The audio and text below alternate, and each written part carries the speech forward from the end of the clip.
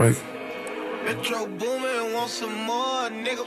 I wake up on a daily basis and count this money up. I'm hard with these riches. I go so hard with these riches. I fell in love with this Doty. I fell in love with the Rollie. I wake up, pray every morning. What's going on, everyone? Welcome back to the calling my Intermission soul. podcast. I'm your host, Alex. This is the first ever NBA podcast on the Intermission Sports. We're going to talk a little bit about the NBA draft and the NBA free agency. I am joined by a lot of special guests. We have, first of all, we have Don. Don, can you introduce yourself? Yeah, my name's Don. I'm a third-year journalism student here at Ryerson University. I love the Raptors and I love the NBA, so I'm super excited to be here and talk about, NBA free agency and the draft. Next up, we have Dua. Dua. I would just like to say that I don't appreciate the fact that Donnie got to go first. I'm going off of who's right under me, so next is Rob and Thomas, and then if Drew pops back in, that's how it's going. Okay, well, I'm Dua. I'm better than Donnie at everything. And I proclaim myself Alex's journalism mom. But yeah, also a Raptors fan. Arguably bigger fan than Donnie, but yeah, that's me. Third-year journalism student. All right, next up we have my boy Rob. All right, so my name's Rob. I'm a Steph Curry enthusiast. Been a basketball fan for a while, and I just can't wait for some more basketball after a 2-month hiatus or so that we've had now. And obviously, you know him already. Every week he's dropping the hottest takes in the NFL with his power rankings. Weekly co-host on the NFL Intermission podcast. Thomas, what's going on? Good. Glad to be on the basketball podcast. Love talking about some basketball. It's different because I'm usually talking about football, but it'll be a good change. And last but certainly not least, the head of graphics at the Intermission Sports, my boy Andrew Yang. What's going on, Drew? What's popping, man? Let's get this party started. First pod episode, you know the vibes. Yes, sir. And with that being said, let's hop right into the NBA draft. So obviously, draft was a couple days ago. We didn't know exactly who was going first. If you look at the Intermission website, our Instagram actually, we all had LaMelo going first. That didn't happen. Also, Chris had Cole Anthony going fourth to the Bulls. And to be honest, they took Flowers, which wasn't too much of a stretch compared to Anthony. So I don't know. What do you guys think of the draft? Let's start with Don.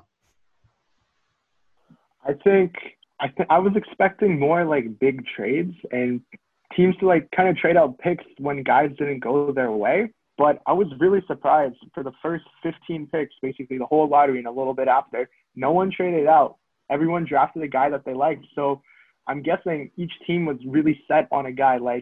Denny fell. Some guys went higher. Some guys went lower. I guess teams really fell in love with guys that they wanted. And we're just going to draft them when we have our pick. I think I'm just going to say I'm really surprised LaMelo didn't go first. Not talent-wise, but just hype-wise. Because if you think back to a couple years ago with his brother, Lonzo Ball, he went pretty high up and he went first, right? Did Lonzo Ball go first? He went second. Okay. Sorry, I'm blanking. There's a disgusting mix of Red Bull, wine, and soup in my stomach. But I want to say there was so much hype around Lonzo Ball when he was coming out, including the drama with his dad and just him saying dumb stuff. And then the whole thing that happened with their brother and him not making it to the NBA. I thought that LaMelo Ball was going to go first solely because there is so much hype around him that why wouldn't he go first, But like Don said, everyone kind of just stuck to who they really wanted and they fell in love with the players that they wanted and then got them. I don't know how that's going to play out in the season. I don't know how that first pick is going to play out in the season. I'm excited to see it happen whenever that is, but I don't know if it's going to play out well. For sure. I think Minnesota Minnesota's always been a very odd team when it comes to drafting. They haven't hit on a ton of picks. I mean, they drafted Karl Anthony Towns, but if you look back, like Andrew Wiggins was, he didn't really pan out to what everyone thought. If you go back even farther than that, 2009, they have 2 picks in the top 10. They take Johnny Flynn and Ricky Rubio before taking Steph Curry. So 2 point guards, they swing and they miss on that. So Minnesota's drafting history indicates that Anthony Edwards might not be the guy. However, I think they did make the right pick in terms of drafting based on need, because if they're going to take Wiseman, that would kind of be weird with Karl Anthony Towns. And if they were to take LaMelo, that would be weird with D'Angelo Russell. So I think Edwards fits better. But overall, I think the biggest takeaway from the draft is how much better a few teams got in the East, such as the Sixers, and how much worse and how much better some teams in the West got, like the Mavericks. I think that a lot of teams have clear goals moving into the season. The Sixers, they appoint Daryl Morey from Houston, and he has a clear plan, get more shooting around Ben Simmons. So they trade for Seth Curry. They drafted Maxey, which I believe they traded, possibly not, but then they traded Al Horford earlier in the week. So I think the Sixers are going to be a serious contender next year when you think about how much better their team's going to be built with more shooting. They got Danny Green, Seth Curry. They're just going to be a much better team. And I think the East is going to be much stronger next year when you're looking at it from top to bottom. Milwaukee improved. Toronto got a little bit worse by losing Serge. Miami stayed about the same. But overall, it's going to be a pretty balanced year, I think, for each conference. So I think the teams that drafted all had a pretty clear goal going in, and they executed. Yeah, talking about the draft, like Robert said, Anthony Edwards fits the team better than LaMelo would, but I'm surprised. I thought LaMelo would go first, not just because of the hype, but because of marketability around him. He can, he's one of those players with so much hype around him. He can, reignite a franchise, help become a bigger market. So I'm surprised. I'm sort of surprised Anthony Edwards fits the team better because, he's an absolute stud, and they already have D'Angelo Russell. So, and James Wiseman wouldn't fit the team either. But overall, I thought it kind of played out the way that I thought it would. But yeah, I thought it was a good draft. Every team got something that would help them out pretty much. And yeah, for me, I just have a number of things to bring up. So personally, I thought that the top 3 would trade their, at least one of them would trade, let alone the top 5, which is really a surprise for me. I really thought, Minnesota and Charlotte would make some moves, but unfortunately they didn't.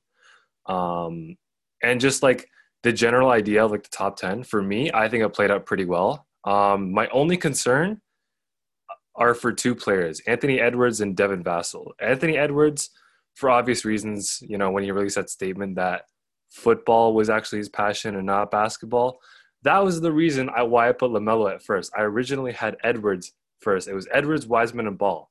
But then I changed the last minute just because of that one statement, and I regret it. Next, Devin Vassell. So solid player overall. I had him going top 15. But the fact that, I don't know. It's just I've seen videos of him playing. Solid player, very solid. But it was just his jump shot that threw me off. I don't know why, but it's just me and players' jump shots. If their jump shot is broke, I don't care if it goes in. That just doesn't sit well with me. But, hey, if it goes in, it goes in. And, my final point,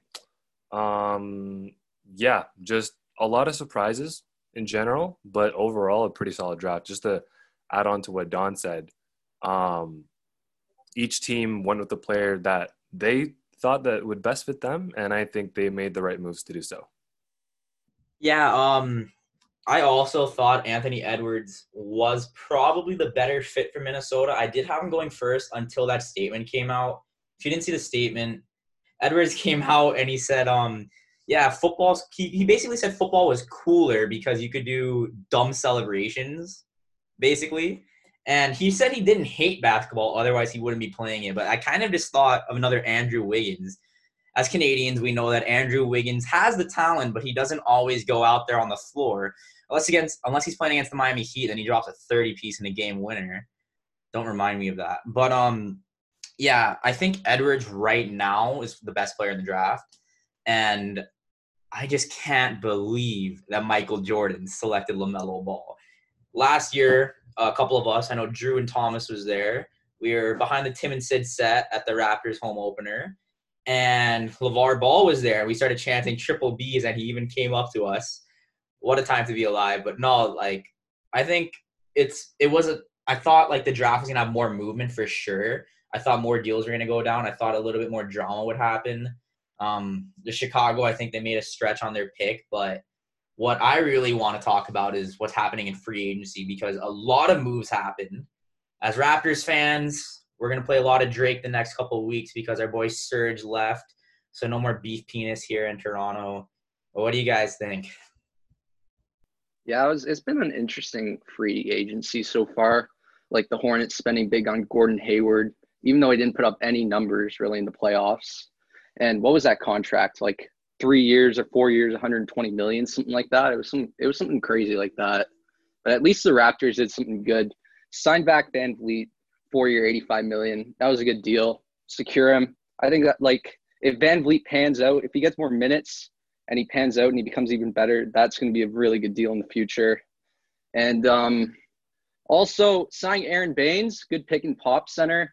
He's kind of a bit of a downgrade defensively from Serge, but it's still good. You still get a good center who can shoot the three, fits the play style of the Raptors. Losing Marc Gasol, it kind of has positives and negatives because he's such a defensive demon. Like I remember I read this stat where they had like the highest defensive rate in the NBA when he was on the floor. But at the same time, he was kind of a liability offensively. He was so slow, and his post game isn't what it used to be when he was in Memphis. And also, like, sometimes he'd hesitate to shoot the three as well. So that's kind of my takeaway so far from the Raptors, at least. What do you guys have to say? I'll piggyback off of that with the Raptors. I actually kind of want to disagree with you a little bit. I don't think Aaron Baines is a downgrade defensively than Serge. I think Serge is actually a little bit overrated defensively. I don't think he has the step anymore as a rim protector. Aaron Baines is a big body who can rebound really well. He protects the rim really well. The big concern with Aaron Baines is his health. He only played half the season last season, and he's only playing about 25 minutes a game. But I think the biggest thing why the Raptors pivoted to Aaron Baines after losing Mark and Serge was team flexibility. Something that hasn't been talked about when it comes to the Aaron Baines signing is Aaron Baines is on a 2-year contract, but the second year is a team option. So the team can decide to not bring him back in order to keep that flexibility for cap space. I think losing Serge and Mark definitely hurts, and it's not going to go well from that point of view. Like Aaron Baines and Alex Len, and, you know, if DeJuan gets in there and, you know, Chris Boucher, like that's definitely a downgrade positionally wise.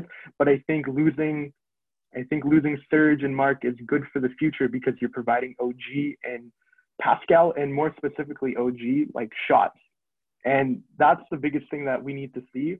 Well, not we, but the Raptors need to see, is the Raptors need to see continued improvement from their young guys in order to make a run at Giannis or Bradley Beal or Victor Oladipo, one of these big free agents, to show that they're still, even though the Raptors are good and this core is still good, that they can still continue to grow as a team.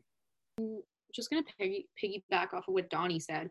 I think that losing Marc Gasol and Serge Ibaka was huge. Yeah, we lost both of them to their respective LA teams. But what I think the Raptors did good in this case is that they kept their eye on the prize, per se, and re-signed Van Vliet. Hopefully that doesn't end up like that. Losing Serge and Mark was bad, yes, but they kept their eye on the prize and they kept Van Vliet, and hopefully that works out for the better.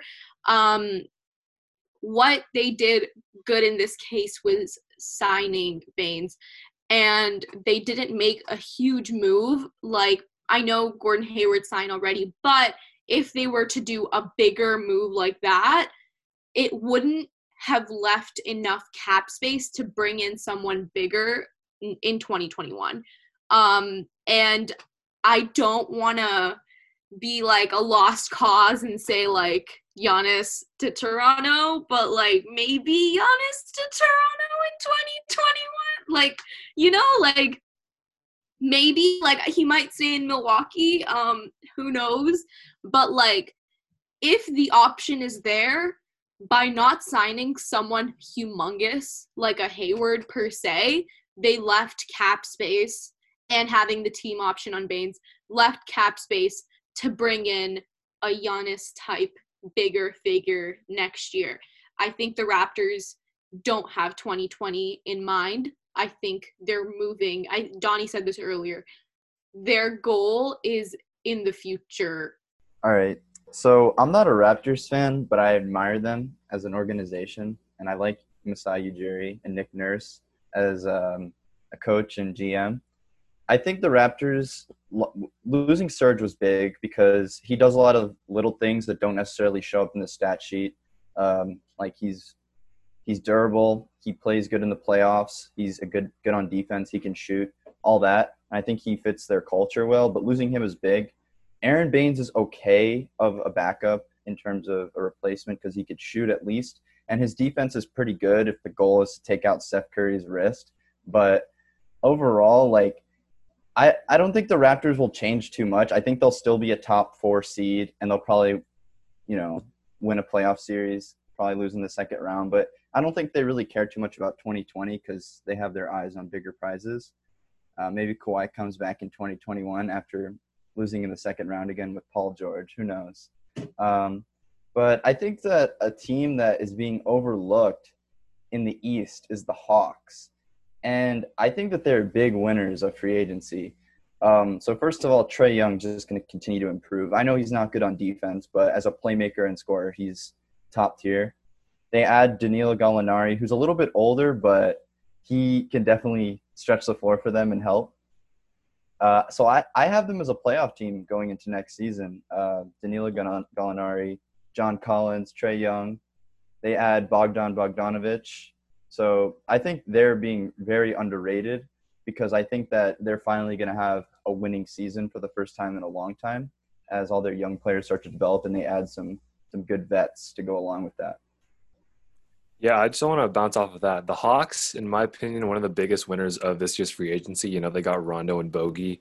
I think Rondo's going to do a great job about teaching Trae the ways of the defense, as Trae is lacking in that department. However, he does make it up with his half-court splashes. And I also want to talk about LA, the Lakers. The moves that they've made, they've just created a super team within, how many days of free agency? They got Marc Gasol, the second Gasol, to play on the Lakers. Shout out to Kobe and Pau. You got Montrezl Harrell, another monster big man. One of my favorite big men in the league. Underrated, as a matter of fact, in my opinion.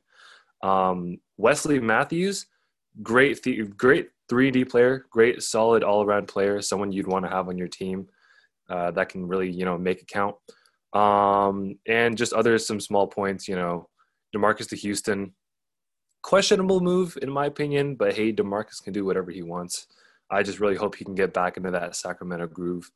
Crowder leaving Miami was kind of sad, but as a Suns fan, I love that move for Phoenix with the addition of Chris Paul and now Crowder. I think the Hawks can make a good push for the 8th seed, which I'd really like to see after the bubble performance. And Steven Adams to the Pelicans. I feel like him and Lonzo can create a new point guard center duo, one of the best in the league, in my opinion, and up and coming. Dwight to Philly, another great backup center for Embiid, just in case something happens. Christian Wood, moving to Houston. I think Houston got a great big man in Christian Wood. Also, side note, Christian Wood, great for fantasy points. I had him on my team. Nice. And finally, Oubre to Golden State. You know how Golden State works with them light-skinned boys. They do nothing but score. And it's just a good-looking team, basketball-wise and looks-wise. You know what I'm saying? Okay. Being maybe, possibly, don't want to assume, but the only one in guys here, I will say that if Golden State didn't have enough bandwagon fans already, Kelly Oubre Jr., Kelly, Mr. Steal Your Girl, will take all your shorties in 2021. He's on Golden State now. More bandwagon fans, more jersey chasers. They're all after light skin Kelly Oubre Jr., including myself. I will not lie. Hide your wife, hide your kids, because Kelly Oubre is coming to take them all. And okay, that's a and little Steph's Finals MVP again because they're gonna rob him. They're gonna rob him again. Guys, okay. Opinion. If in some alternate universe Golden State makes it to the finals and they win, who gets MVP? Steph. It has to be Steph. I think that the NBA knows, that they messed up in 2015, and they know that Steph has been to 5 finals and has been this good. I think they'll just give it to him, as long as he just plays good. Clay's gonna get it, and Clay's not even playing this year. That's what I was gonna say. Clay's gonna get it. They're gonna give him a sympathy award. All of Golden State could get it. I just want to mention something. Draymond.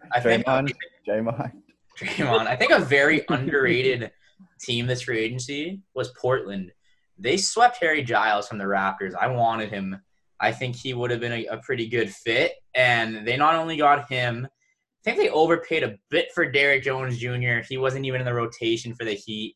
He's a pretty good perimeter defender, and the dude can fly. I mean, he's got bunnies for days, but I don't know. I think they didn't get any worse. They definitely got better. They re-signed Carmelo, obviously Derrick Jones Jr.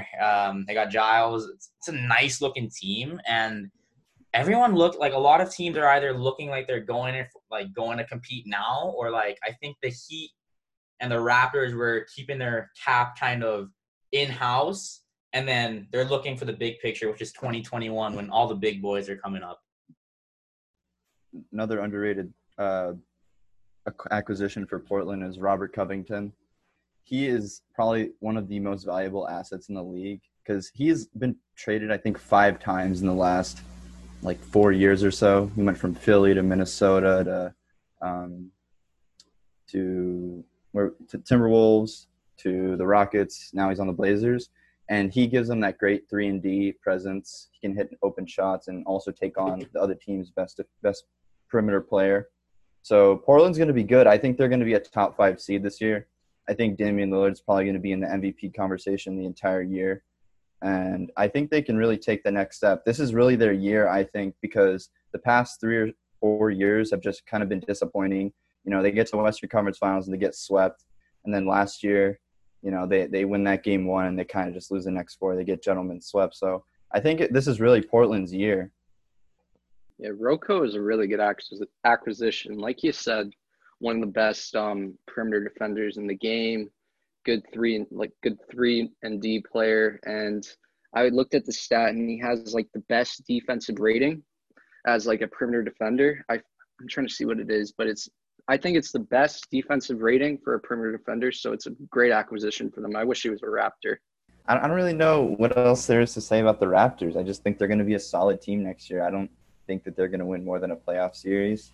I think their younger players will continue to get better, but other than that, I don't see too much from them next season. I don't have them at the top of my list for getting Giannis. In my opinion, I think he's going to re-sign.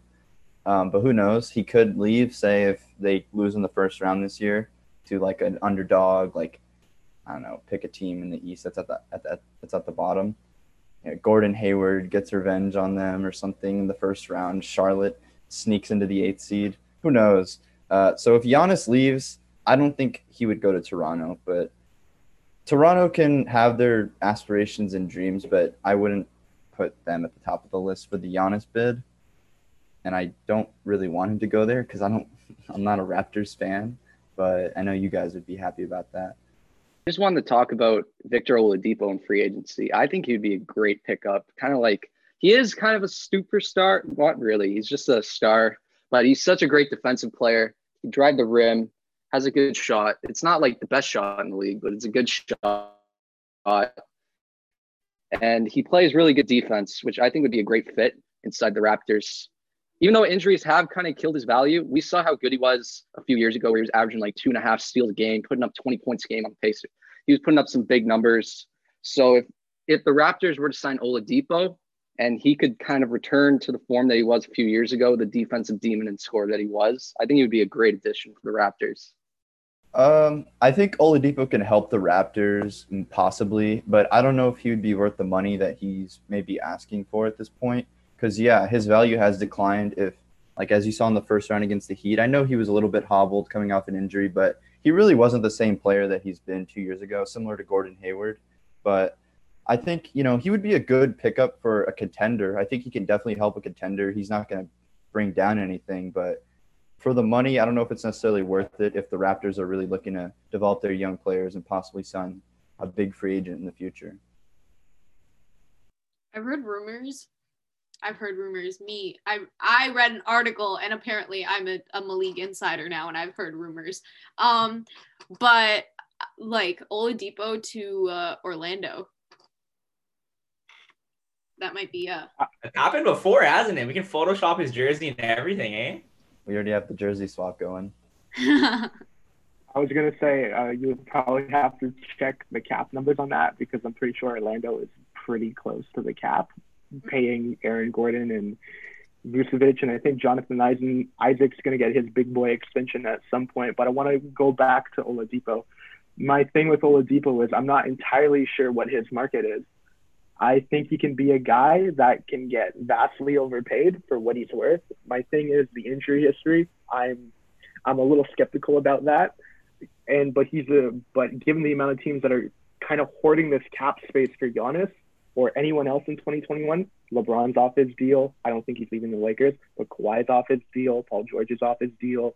There's so many open spots for cap space that Oladipo could be a guy that someone like kind of chomps on early. It's like, we need Oladipo, or it could be a guy that's kind of left without a team. And, he ends up maybe taking like a 1-year deal with a player option to figure out, it's like, let me bet on myself again. And I don't know. I really don't know what's going to happen in 2021, but I'll say this. Oladipo is going to have to play extremely well, and Indiana is going to have to shock a lot of people for him to get the money that he's looking for. And personally, I think Indiana is the most boring team in the NBA. They don't do anything every single year. It's the same stuff every single year. They got swept this year. They got swept last year, I'm pretty sure. It's just not – they're white bread. And I mean that as a joke, but I mean that kind of seriously. They bring nothing. It's going to be the same thing. They're going to be good. They're going to be frisky. Some NBA experts going to be like, watch out for Indiana in the playoffs. And then they're going to get swept again. So I think – This is my hot take. I think Indiana needs to retool. Let Oladipo go and figure it out. Trade one of Sabonis, trade one of Turner. I'm just tired of seeing the same Indiana team go on and on and on with the same result every single time. Yeah, I'm gonna have to agree with you on that one. Before we hop into the Lakers, because we have a lot to say about this Lakers team. Oladipo definitely had a market at one point. As you know, Twitter loves photoshopping everyone in their jersey, and I don't know why, but they had Giannis's kid in a jersey one time. I don't know what was happening with them. But no, his market's definitely dropped a lot. I think he definitely hurt himself, no pun intended, playing in that playoff series. But yeah, it's gonna be interesting to see what his market is. I wouldn't be surprised if he does that 1 year with the player option just to see his market. But let's talk about the LA Lakers. Obviously, they just won the NBA Finals in 6 games, beating my Miami Heat. Pain. But no, they had 2 of probably the 5 best players in the NBA with Anthony Davis and LeBron James. And what does a team that's super good at basketball do? They go and they get more players that are also really good at basketball. Huge move getting Dennis Schroeder. I've always liked Schroeder since I played 2K15. I love the hair. The best German basketball player after Dirk, possibly. And not only that, they didn't stop on Schroeder. They went after Montrezl Harrell, who I thought would have went to the Raptors or the Heat. Of course, I'm a homer, so I'm going to think that. And they got Marc Gasol. I'm not surprised Gasol went to LA. His brother's been one of the better Laker big men in the last 20 years, won championships in LA. And he definitely has an influence in LA, so I'm not surprised he went there. What do you guys think about what happened with the Lakers? All right. So I think the Lakers are being a little bit overrated right now. And there's a few reasons for that. So the first reason is that if we really look back at their past playoff run, I feel like the West in this past year, they didn't face the competition that they're going to be accustomed to facing possibly next year. They avoid the Clippers. They play a midget Houston team in the second round. So those are really their toughest competition. And, AD can just go to work against 6'6" PJ Tucker. So it was just a match made in heaven for the Lakers. And then in the finals, they faced an injured opponent, and it still goes 6 games. So, and that was the first year with LeBron and AD together. So they're ultra motivated. We've always seen this. Like the first year KD joined the Warriors, they were ultra motivated. They lost one playoff game in their entire run. Then 2018 comes, teams like the Rockets push them to 7. And you can see that they're not necessarily – the motivation is a little bit different. Like they, don't take the regular season as seriously. In 2017, the Warriors won 67 games. In 2018, I think it was around like 53, 54. And it's not like the team changes that much, just that, players get a little bit complacent. So I think that the Lakers made some great signings. I think Schroeder's their best signing by far. I'm not going to lie. I'm not a big fan of Montrezl Harrell. I think that in the NBA, you need to be able to do at least one of these two things to be a valuable player. You need to either, one, be able to play defense, or two, be able to shoot.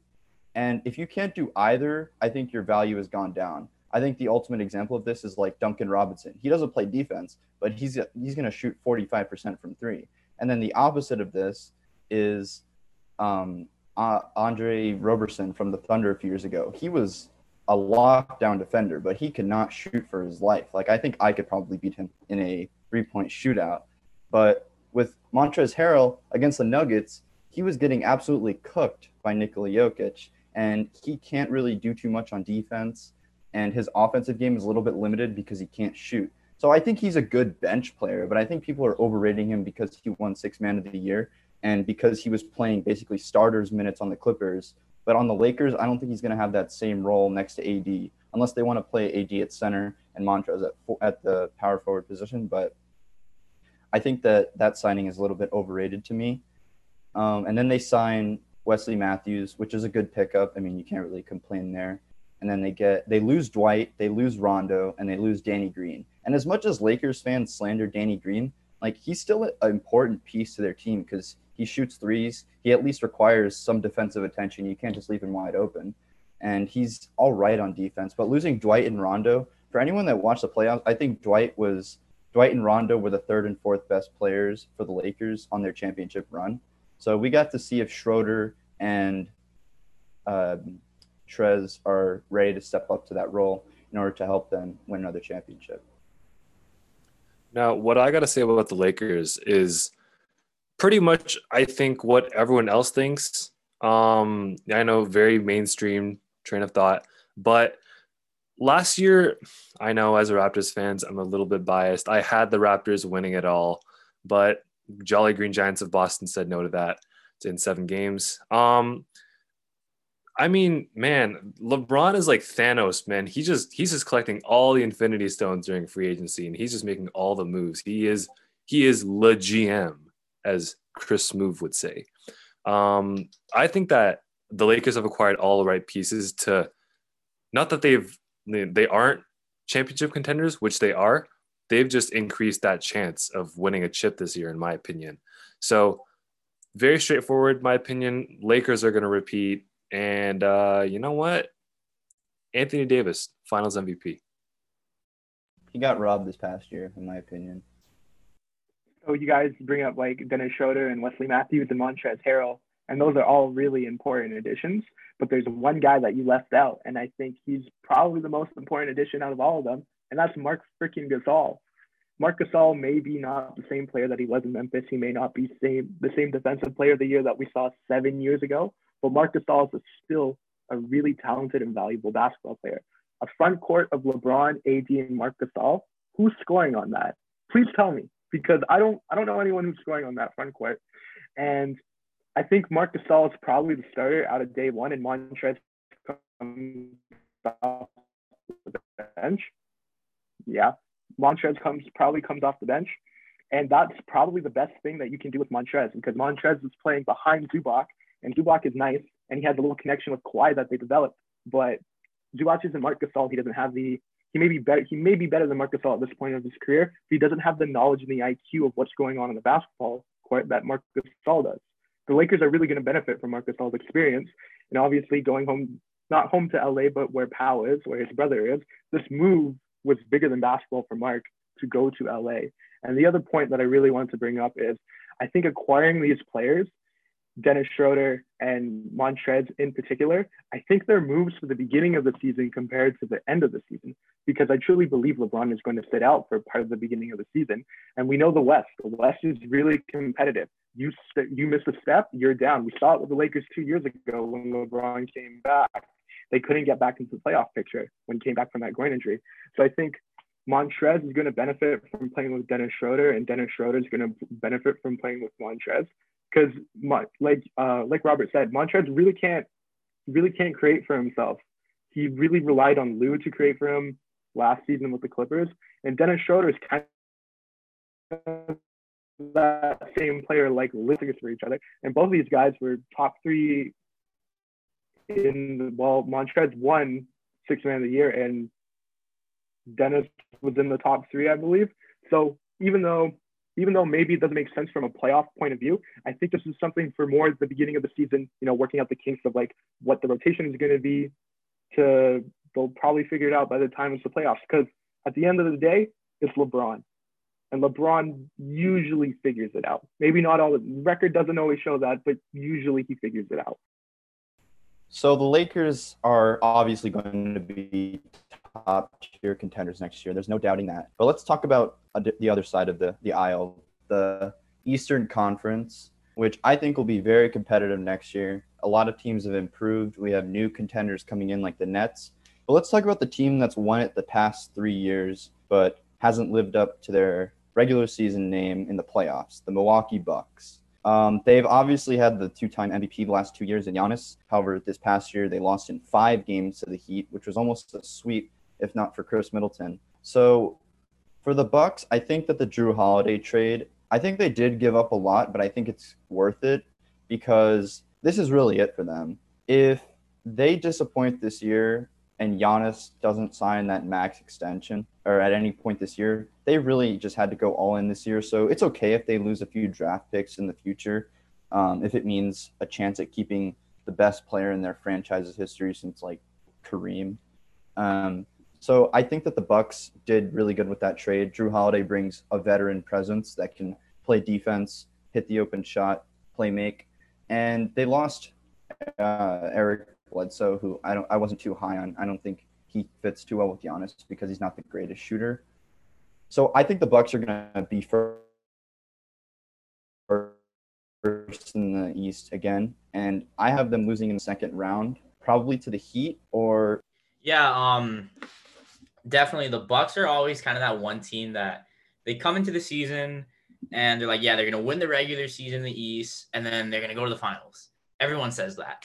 Every year I come out and say, no, they're not, because there's 3 teams in the East at least that can build a wall around Giannis, because there's no one else. Like Chris Middleton will have his on and off where he'll score 30 in one game. Keep in mind that was against the Magic when he did it. Now, Drew Holiday, I'm really high on him. I think he is an upgrade over Bledsoe. I thought Bogdanovich would have been really nice, but there was some tampering possibly involved. And with that tampering, they might lose draft picks. Also, he's going to test the RFA market, so that trade is not going to go through. He is almost 100% not going to be a Milwaukee Buck. Going to be interesting to see where he goes, but that also means they have a little bit more flexibility to go out and try and get someone else. They were in on Chris Paul right after the bubble. Apparently, he went off to Phoenix. I don't really know how many other options are out there for the Bucks. I don't think they're going to come out of the East with that team. I agree with Rob. I think Miami's a better team. I think Boston could possibly beat them. And depending on what Brooklyn does, they could possibly beat them too. With the Raptors, if they had Ibaka and Gasol, I know they can shut down Giannis. Now, I don't know exactly how Baines and they just signed Alex Len. I don't know how they're going to do. We'll see. But anyone else, what do you guys think about what the Bucks have done and what do you think their chances are? I'm just going to quickly give my thoughts on the Bucks in general as a team. These thoughts have just been consistent with me for the past, 2 years, ever since Giannis just went beast mode.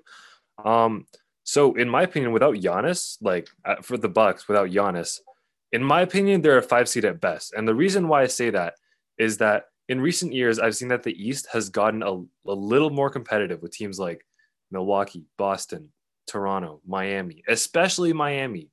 You know, ever since I'm not a bandwagon, but ever since LeBron had his beast days on the Heat, I've just been nonstop watching the Heat. Even their down days with D Wade, and they were in that playoff series with Charlotte, I was still watching. But anyways, back to the Bucks. So they're going to be a 5 seed without Giannis, and I think that if I were to compare them to a team, they would have the same success as the 2020 Nets. Seeing some success in the East, however, you're going to get crushed in the playoffs. But I do think that with the team that they have, they'll be able to get a win out of their team. And as long as they have Giannis, they will remain dominant. They will remain as the top dog in the Eastern Conference. And that's all helped to the backbone of their team, which isn't Giannis. I believe that the backbone is their chemistry and their defensive and offensive efficiency, English, and just their supporting cast, which has just been second to none, in my opinion.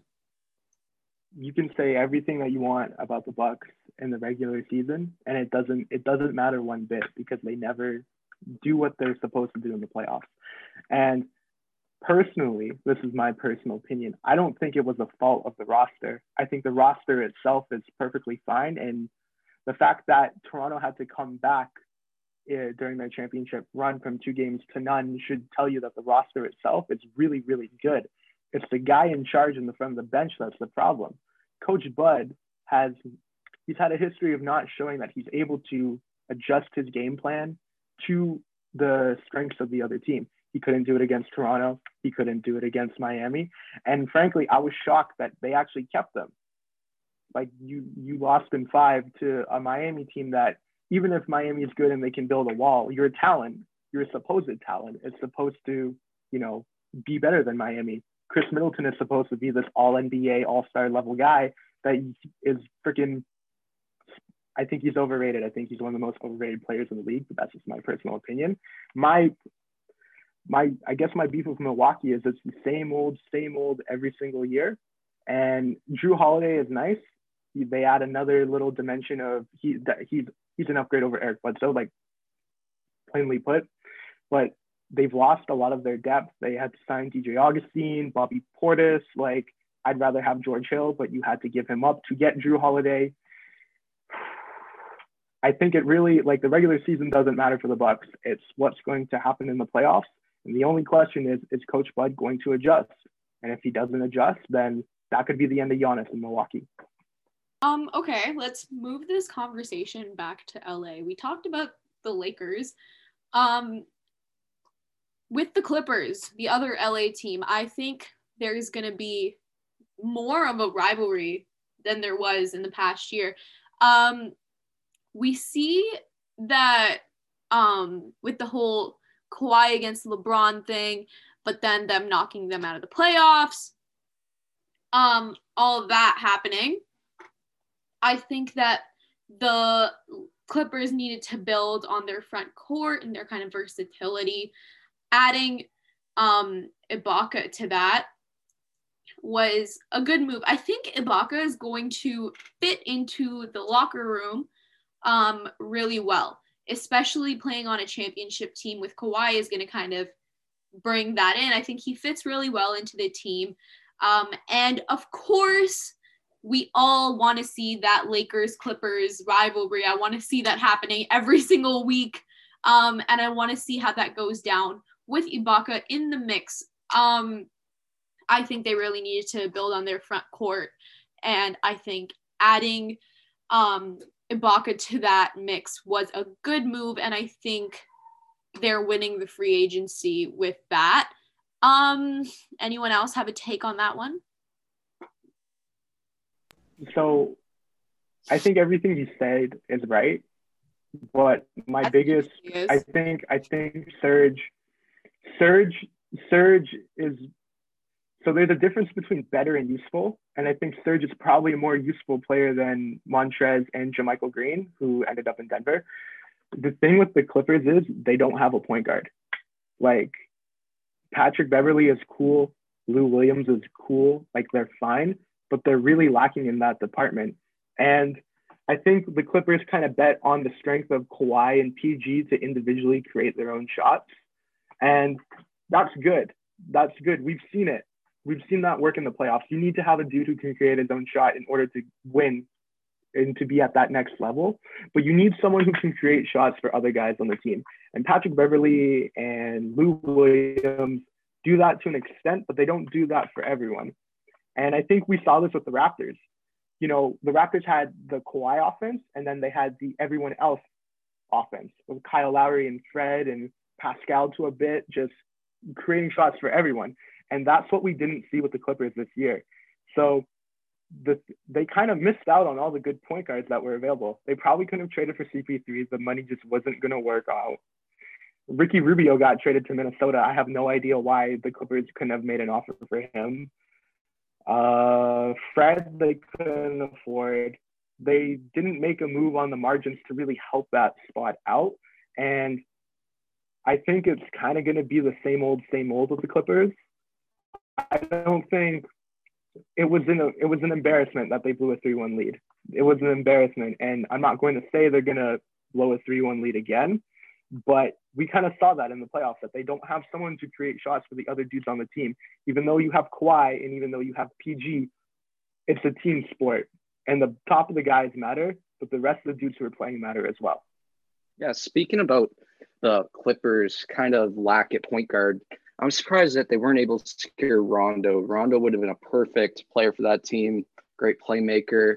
And like you said, be able to create for other players on the team because, let's be real, Kawhi and Paul George, they can't really create for other players on the team like someone like Rondo can, but they're better scorers, obviously. I think Rondo would have been a perfect pick. I'm surprised they didn't pick him up. And yeah, they didn't have money for Van Vliet. And now they're kind of looking shaky there. So I don't know how that's going to affect them going into this. Like, they'll still be a really good team this season, but going into the playoffs, I don't know how that'll affect them. We'll see, I guess. But yeah. So with me regarding the Clippers, yeah, I totally agree with everyone else in terms of them needing a shot creator. What I've seen from Kawhi and Paul George, again, is extremely disappointing, to say the least. I know everyone likes to slander Paul George, but during his Indiana and OKC days, he was one of my favorite players. The fact that he was also an MVP finalist a couple years back was also, a defining moment in his career. But ever since then, it's just been downhill.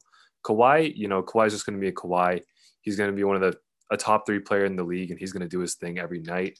But a little sidetrack from the Clippers, seeing the success that PG and Kawhi had this year, I think that might translate really well to how KD and Kyrie are going to do this year. I know that's an extremely cold take to some, but in my opinion, you can't just expect 2 stars to immediately click no matter how many times they've played on the national team together, no matter how many times they've played on the All-Star team together.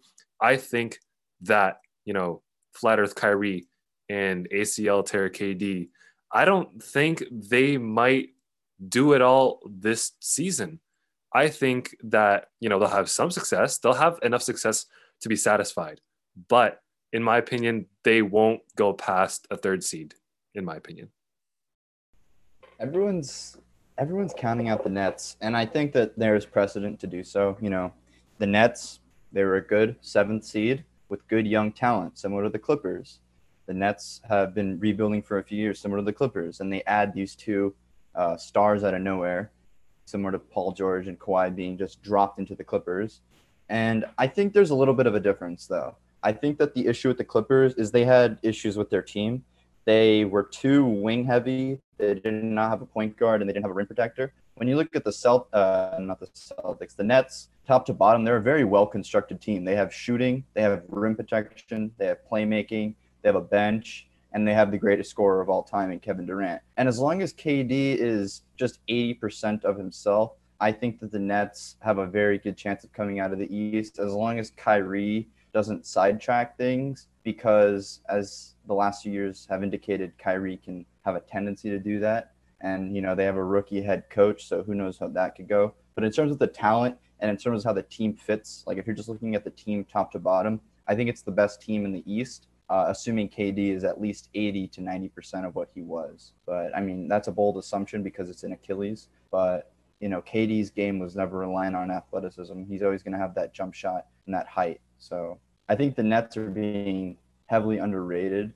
And in terms of the Clippers, they resolved a little bit of their problem. I think Serge is a better rim protector than Zubac, and I think that Serge is an upgrade from Montrezl Harrell because he can actually shoot and play defense, unlike Montrezl Harrell. But the Clippers do need a playmaker. Rondo would have been absolutely perfect because he brings that championship pedigree, that defense, that playmaking that the Clippers need. The Clippers have everything else at this point. They have shooting, they have shot creating, they have, you know, decent rim protection. They really just are lacking a point guard. So if they can, you know, find a point guard or trade for one, I think that they would probably be a first or second best team in the West. I'm not sure I want to put them over the Lakers just yet. Yeah, it's gonna be interesting to see what they do. I don't think they're getting out of the West. I think my boy from Kitchener, Jamal Murray, is still gonna cook that team in the playoffs. Nikolai Jokic, you know how we roll. But yeah, they got a new coach in Ty Lue. He was obviously on the bench as an assistant. Doc Rivers flew out to Philly because he loves Meek Mill. But yeah, let's talk a little bit about Sam Presti and his love for first-round picks. I'm convinced this guy might trade his family for first-round picks if he had the opportunity. So what do you guys think about what the Thunder have been doing and how they own every first-round pick until 2064?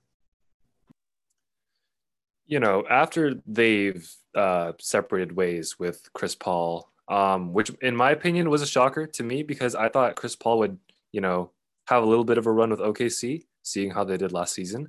But the fact that Sam Presti, where he worked all that magic, and he got, I can't even tell you how many first round picks that he got. I couldn't tell you the exact number, but all I can tell you is Sam Presti just made a name for himself as, you know, a premier GM in the league. And I think that OKC's future is extremely bright. It's looking very bright. And I can see them finishing, you know, top 8, even top 5 within the next 5 years. That's my take. See, I think Sam Presti is what everyone thinks Sam Hinkie was for the Philadelphia 76ers, except this dude's just on, like, steroids. Like, he's going in with these first-round picks. And I honestly believe that if this was the year to kind of tank and get a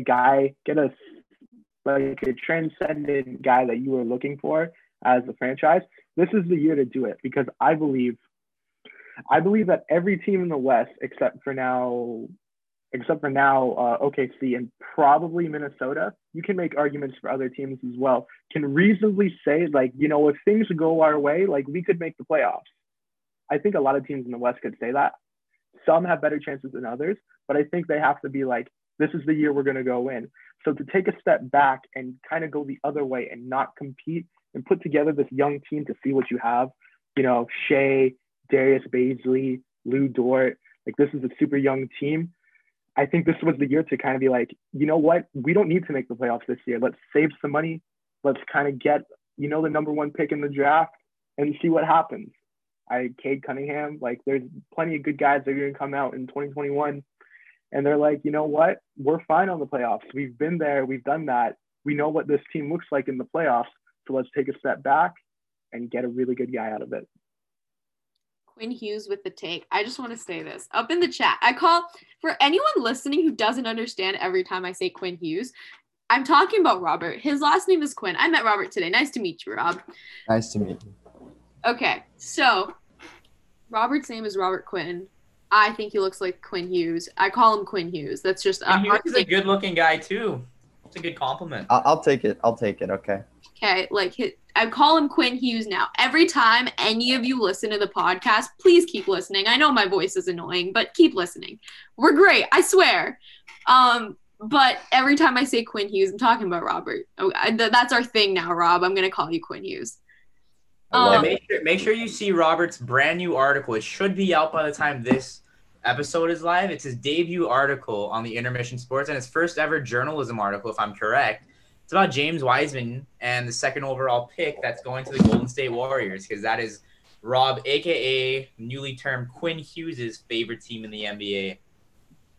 Okay, well, Quinn Hughes has a take. Quinn Hughes says Sam Presti sold his soul for 8th graders. That reminded me of when Dwayne Wade, I believe it was, got traded for a 12-year-old. Yeah, it's Alex is holding up his Wade jersey right now. Alex is from Florida. He won't let anyone forget that he's from Florida. He's a huge Heat fan, and might I say, slightly bandwagon Raptors fan, just because he goes to school in Toronto. But like Sam Presti really sold his soul for 8th graders. He's gonna keep doing that. I think that's my take. That's all I'll say about the matter. He's gonna keep doing that, and he has this affinity, I will say, for wanting first round picks all the way till 2064. I think it's like how I said that the Raptors didn't have 2020 vision, but they had 2021 vision. Well, OKC has 2064 vision. Like, they're just going to keep building up with first round picks up until 2064. And that's when they're going to go crazy. At that point, I feel like Russ is going to be the head coach, and they're going to bring in KD to be the president. It's going to be televised. There's going to be a reunion. All these things are going to happen. It's going to be the greatest reality TV show any of us have ever seen. That's all I have to say. As much as I love that do a bandwagon shout out, I'd like you all to know I am dual citizen, so I'm also Canadian, and I've been watching the Raptors since we had Andre Bargnani and Jose Calderon. So just putting that out there, when Ital Pasta was ripping threes, being a stretch big, I was out here, and just letting that know. Alex, I'm a dual citizen too. I'm a dual citizen of Pakistan, so I could say that every time Pakistan doesn't win the Cricket World Cup, but they come this close to it, I support them. Don't get us started on cricket, because we're gonna go off on cricket, but that's another pod. Okay, maybe that's another podcast episode. Pakistan, I'm brown. Cricket, beef. Alex brown. I'm is brown. 3/4 brown. Yeah. Alex is 3/4 brown. I'm brown. We could go on about this. Even if you don't watch cricket, if you're brown, you like cricket. Even if you hate it, you like it. So if you're brown and cricket's on the TV, you have to watch it. That's like, how they have like rules, like when you're in Fight Club, you don't talk about Fight Club. It's like when you're brown and cricket's on, you just have to watch it. But let's hop into the next topic. Yeah. So leading into the next topic, which is, let me talk quickly about, since I'm a bandwagon, let's talk about the Miami Heat. So me and Rob, we rep Broward County, 954, hold it down. Kodak Black, Pembroke Pines, you know how we roll. Man used to pull up. Antonio Brown pulled up to our high school. Never forget that. He pulled up to a lacrosse game. Rob knows what's cooking. But let's talk about the Miami Heat. A couple months ago, on an Intermission podcast that we are never going to release because I'm too lazy to edit it, and then so much has happened in between then, I said the Heat were going to make the finals. A lot of signings have happened. I still think we might. But how do you guys think the defending Eastern Conference champions are going to do this year? It's going to come down to matchups in the East, because if you look at the top four, the talent is there. I think the top four teams are going to be Boston, Milwaukee, the Brooklyn, and Miami, with Philly as a fifth. Indiana is probably going to be the sixth or so. But it really just comes down to matchups, because if Milwaukee matches up with Boston, I think Milwaukee could win, because Boston does not have a rim protector to stop. And Toronto too. They'll probably be in like the top six or so, Toronto. But it all comes down to matchups. So if Milwaukee runs into the Celtics in the second round, I would probably pick Milwaukee to win that series, because the the Celtics don't really have anyone. They lost. They didn't lose, but they signed Tristan Thompson, who's not a rim protector. He got out-rebounded by Steph Curry in the 2017 and 2018 finals, so he's not really helping them on that front. But so it comes down to matchups. So if the Nets play the Heat, I would probably pick the Nets. But if the Nets play, the Celtics, maybe the Celtics could pull it out because they have more shot creators that the Nets aren't ready for. So I think it comes down to matchups. But my pick is a Heat Brooklyn Eastern Conference Finals. And I do not have a pick as to who's going to win it yet because I just want to see what moves are made until the end of free agency. But right now, that's my Eastern Conference Final outlook. Just a little bit about the Heat. Well, first of all, as we know, Kodak Black is from Pembroke Pines. I had a couple boys on my hockey team pull up to a flex, and guess who was there? Kodak Black was there at a high school party. Well, they were seniors, but that's a little funny fact. Also, someone I know saw him getting arrested, so that's also very interesting. But the Heat signed Avery Bradley. I know that Don mentioned it earlier off the record that's a good signing. And wow, I'm getting absolutely dissed in the chat right now. Drew said, "We get it, Alex. You're from Florida." That really hurts. But me and Rob are gonna hold it down. Okay, you're gonna think I'm crazy. DJ Khaled used to live in my neighborhood. Not when I lived there. It was like 15 years before I lived there. He lived in the house behind mine to the left. And there's a YouTube video that I'm going to send to the intermission chat of him in that neighborhood so you guys don't think I'm crazy. But I do think that the Heat are still going to be contending for the East. I think they kept their cards open for 2021, and that's why they didn't go for Jay Crowder extension. That's why they didn't bring back Derrick Jones Jr. Yes, Alex is from Florida. Thank you very much. I was going to ask, Alex, are you from Florida? I don't think you've mentioned yet. Are you from Florida? I just want to clear it up for everyone who doesn't know you. I'm actually the one everyone from who Canada. does know you. Are you from Florida? I think Rob's the one from Florida, and I'm just kind of like a journeyman. I'm Ryan Fitzpatrick. I'm kind of just hopping between city to city.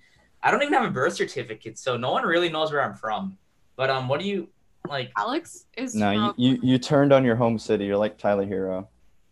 Tyler Hero hates Wisconsin. Can I just say that? They hate him. Tyler Hero committed to Wisconsin, said, "Nah, we're gonna go to Kentucky, become a one and done, go to Miami, go absolutely ballistic, date a supermodel, and then get name dropped in a Jack Harlow song." So I wish I was Tyler Hero. They wanted him to be Kuz, but he was Tyler Hero.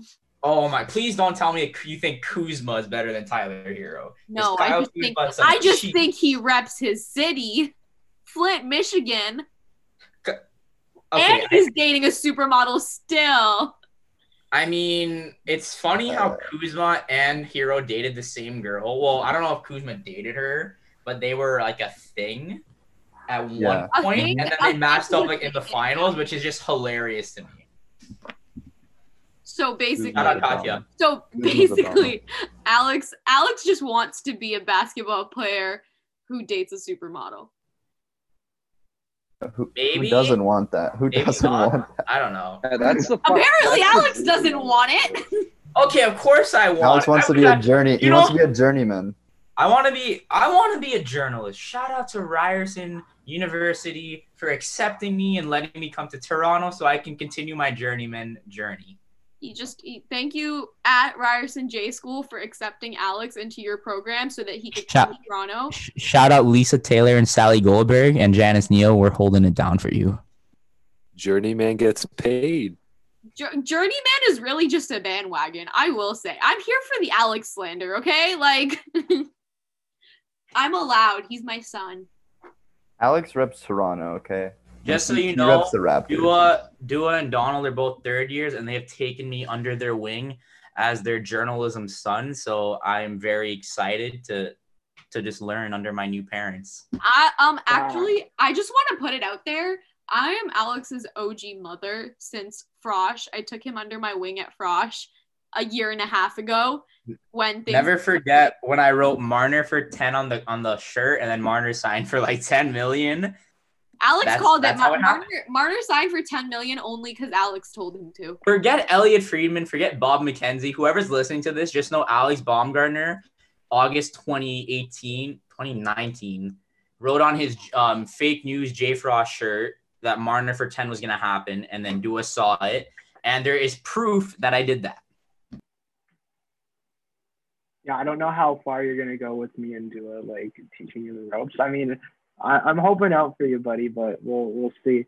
Yeah, going back to Miami, I think Miami, like Toronto, like Dallas, like name any team that has cap space in 2021. It's just holding that for whoever they're gonna try and get in 2021.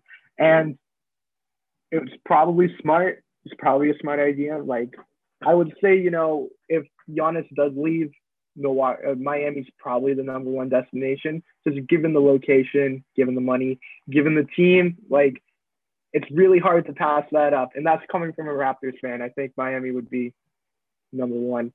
But you know what? I'm going to talk about Jay Crowder a little bit. It sucks losing Jay Crowder because Jay Crowder brought this edge, this shooter. He really caught fire in the bubble, and Jay Crowder can be a dude who shoots like 40% on 7 attempts for like 20 games and then shoot like 30% on like 10 attempts for like 15 games. You never know what you're going to get with Jay Crowder, but when he was with Miami, he was on. And, Mo Harkless, it's a fine replacement. He doesn't have that spark like Jay Crowder does. He also doesn't have that positional flexibility. He's not really a good defender of fours, and that's why Jay Crowder is really good defending at threes and fours. I think Mo Harkless is just a little too small for that. So that losing him sucks, but the dude that they drafted at 20, Precious, like from Kentucky, that's fine. That's a fine replacement. He's gonna play with Bam. Like they'll probably be one of the most athletic front courts in the league. Like Miami's doing fine with what they have, and they're gonna do Miami things, find dudes that no one's talking about. We talk about Toronto having this great system. I think Miami's probably had a better system too. Like they're up there. They've been doing it for a long time as well. Miami will be fine. They'll maybe second round, third round, maybe the finals, maybe again. You never know with Miami. It's just like Rob said, it comes down to the matchups. Don't get Alex excited with the Miami to the finals again.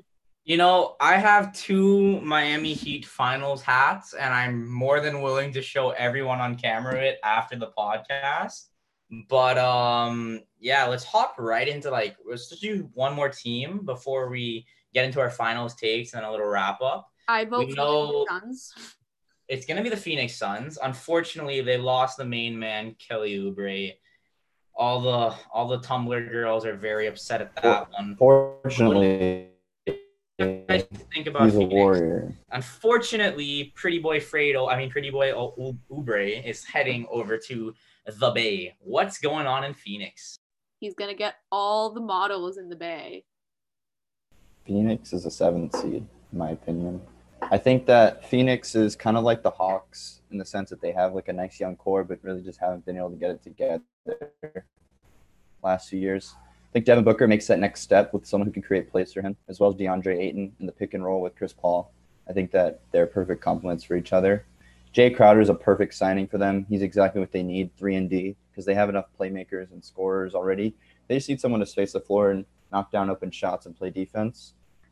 Losing Kelly Oubre was significant, but this is the last year of his deal, and he's probably going to be asking for money, and who knows if Phoenix was willing to pay him or not. But I think that going with Chris Paul for a year or two will really maximize Devin Booker's potential, even if Chris Paul isn't the same player that he was. I think he's always going to have that basketball IQ and leadership that a young team could always use. I have Phoenix as a 7th seed going into next season. I think at the worst, they could be like a 10th seed, which would get them into the play-in game, as you guys know is going to be happening next year. So I think Phoenix will probably make the playoffs. If not, it'll be kind of disappointing because they did trade away, Kelly Oubre and some picks to get Chris Paul. So it'll be a little bit disappointing, but I expect Devin Booker and DeAndre Ayton to take that next step with Chris Paul, who's a legitimate leader, veteran point guard, can get them in their rhythm. I think that with the addition of Chris Paul, I think that Phoenix can really make some noise within the Western Conference. Despite how competitive it is and how scary it might seem for that Phoenix team, I think that Chris Paul and Devin Booker have what it takes to push this team to an 8th seed. And maybe Rob said, like a 7th seed. I think that's like a good ceiling for them. And regarding Oubre's departure, yes, he did help them on the offensive side a little bit. In my opinion, losing him didn't really hurt the Suns that much. I think that with the team they have now, they wouldn't really need Oubre. I think even with Oubre, they'd make the same progress as they would, with him, like I said. But my take on the Suns have always been a really fun team to watch, no matter how bad the record was. I've always, tuned into a Suns game. Why not? Watch my boy D Book lit it fly from three. But yeah, 8th seed for the Suns this year. And if they can channel Bubble Suns mode in the playoffs, we might catch them in the second round. But I'm joking. They'll get first round exit. Yeah, I think the play-in is going to be really interesting to see what happens. Obviously, Phoenix went, I think, undefeated in the bubble, if I'm not mistaken. Yes. But, yeah. So I think that Phoenix could make a run, but like Drew said, it looks like they're looking like a first-round exit. Let's hop right into the predictions. Who do you guys think is going to win the East, the West, and ultimately the Larry O'Brien Trophy? I can hop in. In the West, I think we probably go with the Lakers. I think it's really hard to see them not repeating with the moves that they made. We've said this before.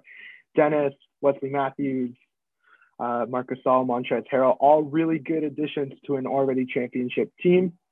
The East is a little bit murkier. You don't know. Can you take Milwaukee's kind of fumble into consideration? Can you take what people thought was a Miami overachieving season into consideration? I don't know. My gut says probably Milwaukee, but that's giving a lot of credit for something they haven't deserved entirely yet.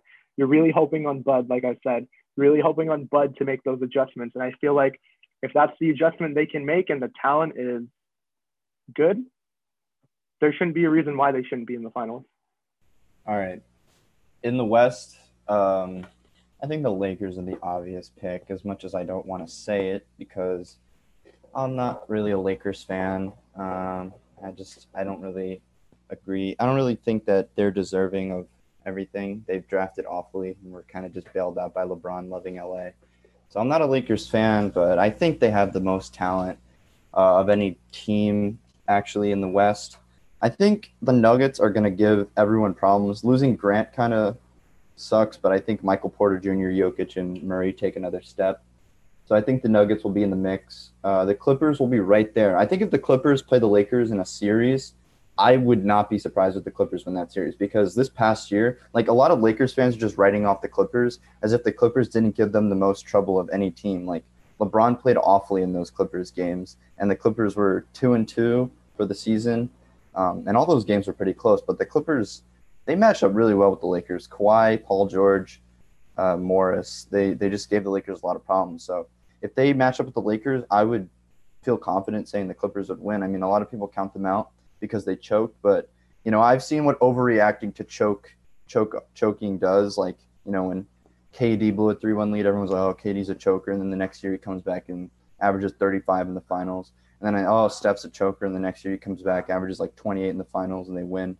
And after LeBron in 2011, LeBron's a choker, and the next year, he just goes off and in that Game 6 at Boston beats the Thunder in 5. So I don't want to overreact because I think Kawhi is still a great player. So I wouldn't rule the Clippers out. And then in the East, I think it all just depends on Kevin Durant. If Kevin Durant is 90% of what he was, I feel very confident picking the Nets. If KD is not, which would be so unfortunate because he's like my second favorite player of all time, I would be very disappointed. But I think the Heat, depending on matchups, would probably have the best chances then. For my Larry OB matchup, I have actually the same matchup as last year, Lakers Heat. I think the Lakers have done what they need to do to make this year's finals and possibly win it all. Regarding Miami, again, second favorite team in the East for me. Well, obviously the favorite to win it all in the East, but in terms of favoritism, Raptors always got to be first and Heat second. But I think that, Lakers are still going to win it all. I actually have some noisemakers in each conference. So for the West, I have the Clippers, Mavericks, and Nuggets making some noise. We've seen what the Nuggets can do. Multiple 3-1 leads just decapitated by the Nuggets. We've seen what Luka Magic can do with the addition, not with the addition, they've already been together, but Luka and Porzingis, I think they can make some noise in this year's playoffs. And regarding the East, their noisemakers are the Celtics, the Bucks, and the Nets. I'm really excited, but also really doubtful of the Nets. I'd love to see what the Celtics can do. I think they're truly a premier team in the East, no matter how much I hate on them. And I know my buddy Ryan, diehard Celtics fan, but for me, Celtics are just a team that you love to hate. And a little break, but I can see Alex is rocking the Ninja headband too. Shout out to De'Aaron Fox for signing that Supermax. So noisemakers for me in the East: Brooklyn, Milwaukee, Boston, and it's a Lakers Heat finals, and Lakers will win the chip in 6. So Katie's playing, right? Yeah. Regardless of that, Don't do it. as much as I give, Don't do as it. much as Don't do I it. give, Don't do it. I swear to I won't. Okay, no, you're You gonna like what I'm about to You say. Raptors fans No. love KD's Achilles tearing. No, okay, I will say right now, I'm a low-key Katie hater. I think he's overrated. But Alex is dying in my take. But here's the thing. Here's my thing though. As much as I like to hate on Alex for his obsession with Miami, we get it, Alex. You're from Florida. As much as I like to hate on him, he's not wrong with that. Like, I love the Raptors. I've been a Raptors fan since the good old day that my family immigrated to this lovely country of Canada. I love the Raptors. 2020, 2021 season is not their year. As much as I want to see a finals with the Lakers and the Raptors, and I think that'll happen one day. It's not going to happen this year. I'm going to give it to Alex with this one and throw up the Miami and Lakers matchup for the finals. I want to see that happen. Alex wants to see it happen. Drew wants to see it happen. I'm going to convince Quinn Hughes to want to see it happen. No, I do want it. I support the Heat. Like, I'm from South Florida. It's kind of hard to not support the Heat down here. Pines, me and Rob. Sorry, I didn't know you were from Florida. Me and Rob, West Broward High School. Come on. Okay, but thank you for clearing it up, because clearly one of these Florida boys knows how to act, and it's not Alex. Okay, like, this man will shut up about being from Florida. I don't really like the hate duo. I'm muted right now. I'm just jumping up and down, so excited that my Heat aren't being overlooked or underlooked, whatever the word is. Let me just get right into my picks. So obviously, me and Rob, we got that Broward County connection, 954 West Broward. Shout out Principal Fatu. Anyways, yeah, but on a serious note, I think the Nets, depending on I don't know if they're gonna get Harden. There's a lot of talk they'll get Harden. Even if they get him, which I don't think it's going to happen, it's going to be interesting to see how him and Kyrie are going to mesh, because I saw a video today and Kyrie got absolutely cooked by James Harden. But anyways, I'm going to stick to my prediction I made last year, where it was Miami going against the Lakers.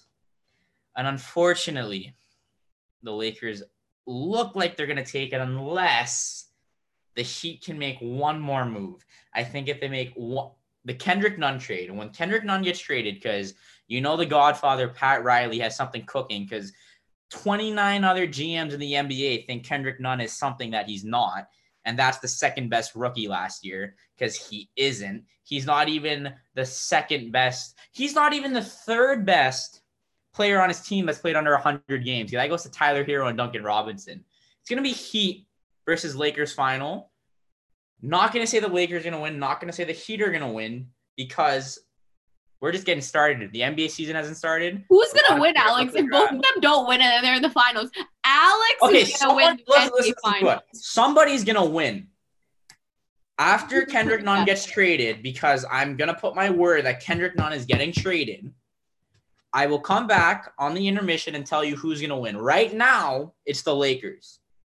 And that's not biased because I'm a Heat fan. Right now, it's the Lakers. And I predicted last year in January, and Drew can attest to this, in the Ven at the RCC, me and Joseph Casciaro from the Intermission Sports, when everyone was saying Raptors, we said, keep in mind, in January, Heat, Lakers final. Joseph said the Lakers, I said the Heat because I was being biased. I'm not being biased now. Lakers right now have the better team, but Pat Riley ain't done, baby. And with that being said, it's going to be a Heat Lakers final. As much as You know who ain't leaving, though? Coach UD for the long run, baby. Let's go! As much as I like, don't get me started on Udonis Haslem. Hold it down for the culture. coach. Lives in Southwest Ranches. We know who holds it down. UD40. He owns half the Panera Breads in Carroll City. Don't talk about Udonis Haslem. Excuse me, Alex. I The have a best question. bodyguard in the league. Alex, I have a question for you. Are you from Florida? On January 12th, 2001, at Memorial West Hospital in Pembroke Pines, Florida, the founder, your favorite, the founder of the Intermission Sports, Alexander Baumgartner, Michael, if you want a middle name, was born. He's the 3/4 in Pembroke Pines, Florida. name I've ever heard. Okay. Wait, what'd you say? I The said he's the Immaculate 3/4 Conception. round kid with the whitest name I've ever heard. I'm the three. Okay, so let's just get this out there. I am 3/4 brown. My nanny's from India. My dad's from Switzerland. His dad's from Switzerland. My mom's from Trinidad, but she's also from Indian descent. So we're just gonna round that baby up to about 3/4. And Okay, I round myself too. okay, I round myself to half and half. to half and half. Yes. But yeah, this has been an extremely fun podcast. I'm so happy that everyone joined us. Obviously, Drew, Rob, Dua, and Thomas are all from the Intermission. Maybe Quinn Hughes. Maybe we can recruit Donald, but really appreciate Don for coming on. Amazing expertise on the NBA by all of you. This has been the Intermission podcast, and see you guys next time. I fell in love with the Doty. I fell in love with the rolling. Wake up and pray every morning. Demons, they calling my soul. I say fuck all of you hoes. I'm ballin' out of control.